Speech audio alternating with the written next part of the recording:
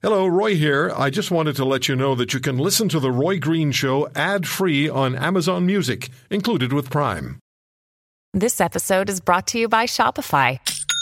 Forget the frustration of picking commerce platforms when you switch your business to Shopify, the global commerce platform that supercharges your selling wherever you sell. With Shopify, you'll harness the same intuitive features, trusted apps, and powerful analytics used by the world's leading brands. Sign up today for your $1 per month trial period at shopify.com/tech, all lowercase. That's shopify.com/tech.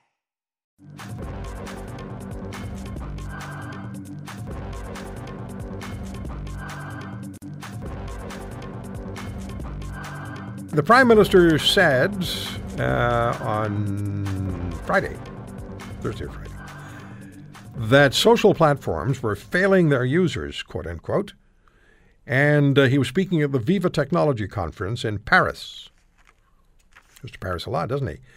He said his government would hold companies to account for fake news and that they had to make major improvements to their means of dealing with the issue or there would be meaningful financial consequences. Quoting Mr. Trudeau, the platforms are failing their users and they're failing our citizens. They have to step up in a major way to counter disinformation, and if they don't, we'll hold them to account and there will be meaningful financial consequences. This was on Thursday. Well, joining me on the program is Carmi Levy. He's a tech analyst in London, Ontario, and it's always good talking to you, Carmi. It's hard not to get a visual when somebody uses the word scampering. I think of squirrels, trying to clear the neighborhood before something bad happens. It's like, someone's targeting me, let's run. And that's kind of the image in my head. I can't get it out of my head. It's one of those words, and I know it's going to follow me for the rest of the day and the night. I'll be hearing this scampering term and visualizing scampering for at least until tomorrow. All right, so let's talk about what the Prime Minister has said is going to happen as far as the digital companies are concerned and this digital charter that he announced. What do you make of it? Well, I don't want to pour cold water on this initiative. I think it's been pretty clear for a number of years, and it's becoming even more obvious as time goes on, that social media companies, digital companies, the large tech giants, the platforms, the Facebooks, the Twitters, the Googles of the world, they've basically been running roughshod, and they've been getting away with the digital equivalent of murder. They're allowing their platforms to be used for all sorts of things that really weren't part of the original deal. And consumers, end users, you, me, all of our listeners, we're being unduly victimized. We're being compromised. We're being exposed. Our data is being stolen. It's being sold to the highest bidder beyond our control. We are increasingly likely when we go online to be cyberbullied. Terrorists are using these platforms to plan their attacks. They're live streaming their attacks like we saw in Christchurch. And no one's holding Facebook and others like them to account. So I think it's a great thing that Justin Trudeau, that the federal government has said, we want to put in place a digital charter, a framework that will govern what is acceptable, what is not, and what the consequences are to these companies when those lines are crossed. The flip side of that is that there's this belief that the government can solve the problem for us, that just because we have a digital charter in place, that will magically make the online world safe for all of us. And that, unfortunately, is not true, is that the government is not doing enough. Even once that digital charter is in place, it's not giving it teeth. It's not giving our law enforcement agencies the budgets, the capability to actually enforce this charter. Basically, it's a paper tiger. So nice to have, but really not quite enough, Mr. Trudeau. Do you see anything here that concerns you as far as a potential collision with freedom of expression is concerned?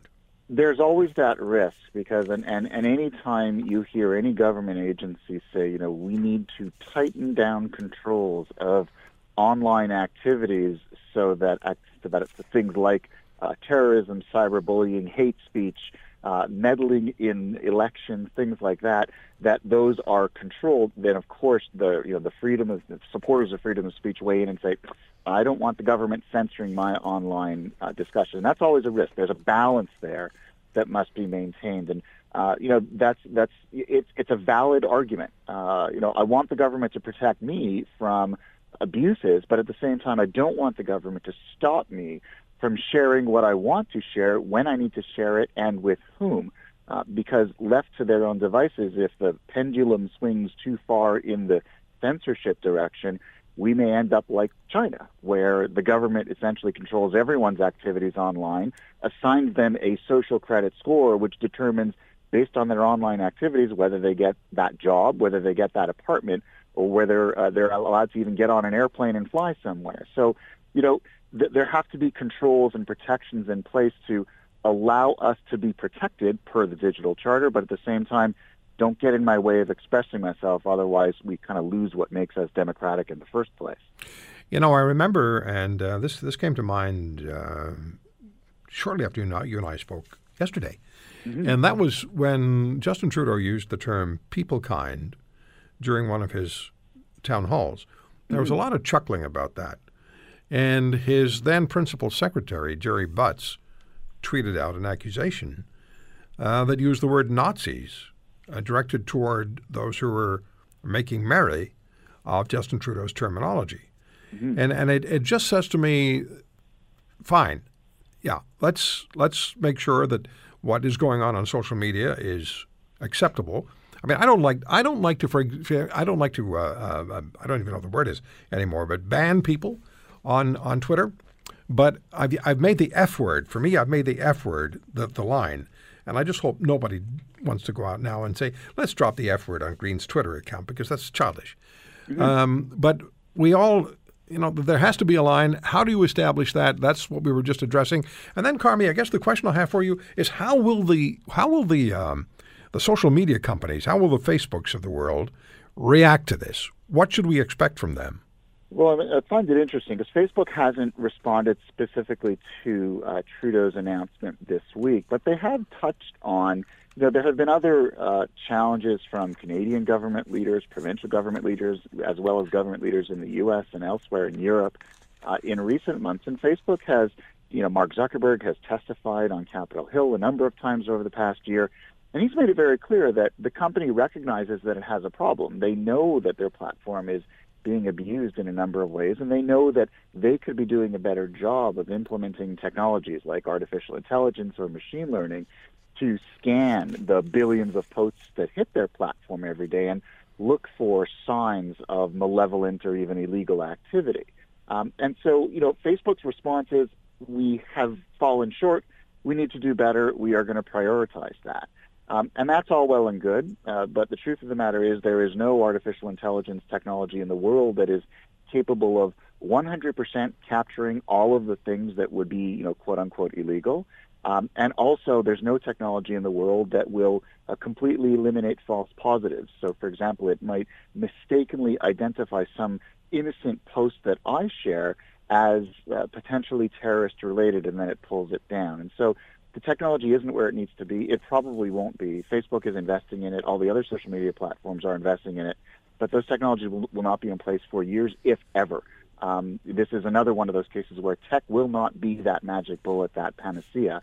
It's going to be a combination of things. Better tools. They're going to have to hire more people to moderate online activity. They're going to have to train them really well. And we're going to have to develop this over time. In much the same way, we have a police force in place to keep our cities safe. Does it mean that there's no crime at all? No. But it kind of keeps it in check, and we continue to invest in better policing tools and techniques, and we train our police better over time. It's that same logic online. What the digital charter will do is it will hold Facebook to account to ensure that they continue to invest where they need to invest so that their capabilities get better over time. It's a compromise, but it's the best we've got. One last point here, and for years now we've been saying that social media, just the tech world, the internet, its capabilities and expand far faster than any legal reaction to what's taking place on the internet, on social media. That it's just technology is moving so quickly that legislative efforts by governments just cannot keep up. Fair comment and likely to continue? Absolutely, and I think it's totally fair. And the truth of the matter is technology races ahead. The law does struggle to keep up, and in fact, that gap will always be there. We will never reach a point where the law will actually be in lockstep with the current state of technology. But that's fine. It is the way it is. What I would hope, though, is that our governments would equip themselves so that that gap can be minimized. In other words, they bring people on board in the ministries that are appropriate. So the industry ministry, Ministry of Science and Technology, that they have people there who are dialed into the industry and are best equipped to advise the government on creating the kinds of legislation that at least keep us in the game, keep us protected, allow the economy to move forward. That's what we're hoping for. Minimize the gap and don't just sort of throw paper at it. Actually, be realistic about it. If we do that, at least we'll be best. And don't shut down. Don't try to shut down the fundamental cornerstone of democracy, and that's freedom of expression. Exactly. And, find that appropriate balance and make sure that all of the voices in the room are being represented as part of that discussion. What I fear up until now is that, whenever the government weighs into science and technology-related issues, they're not fully informed. They haven't taken the time to bring themselves up to speed. And, I mean, if you watch, a lot of the hearings in the U.S., right, it's almost embarrassing listening to the questions that are being asked because it's fairly clear these legislators have no idea how technology works. And unfortunately, I think to a certain extent, that is also true in Canada. We need to do better at all levels of government. Carmi Levy, always good talking to you. Thank you so much. Thanks, Roy. From London, Ontario, tech analyst, one of the best, Carmi Levy. If you want to hear more, subscribe to The Roy Green Show on Apple Podcasts, Google Podcasts, Spotify, Stitcher, or wherever you find your favorites. And if you like what you hear, leave us a review and tell a friend. I'm Roy Green. Have a great weekend.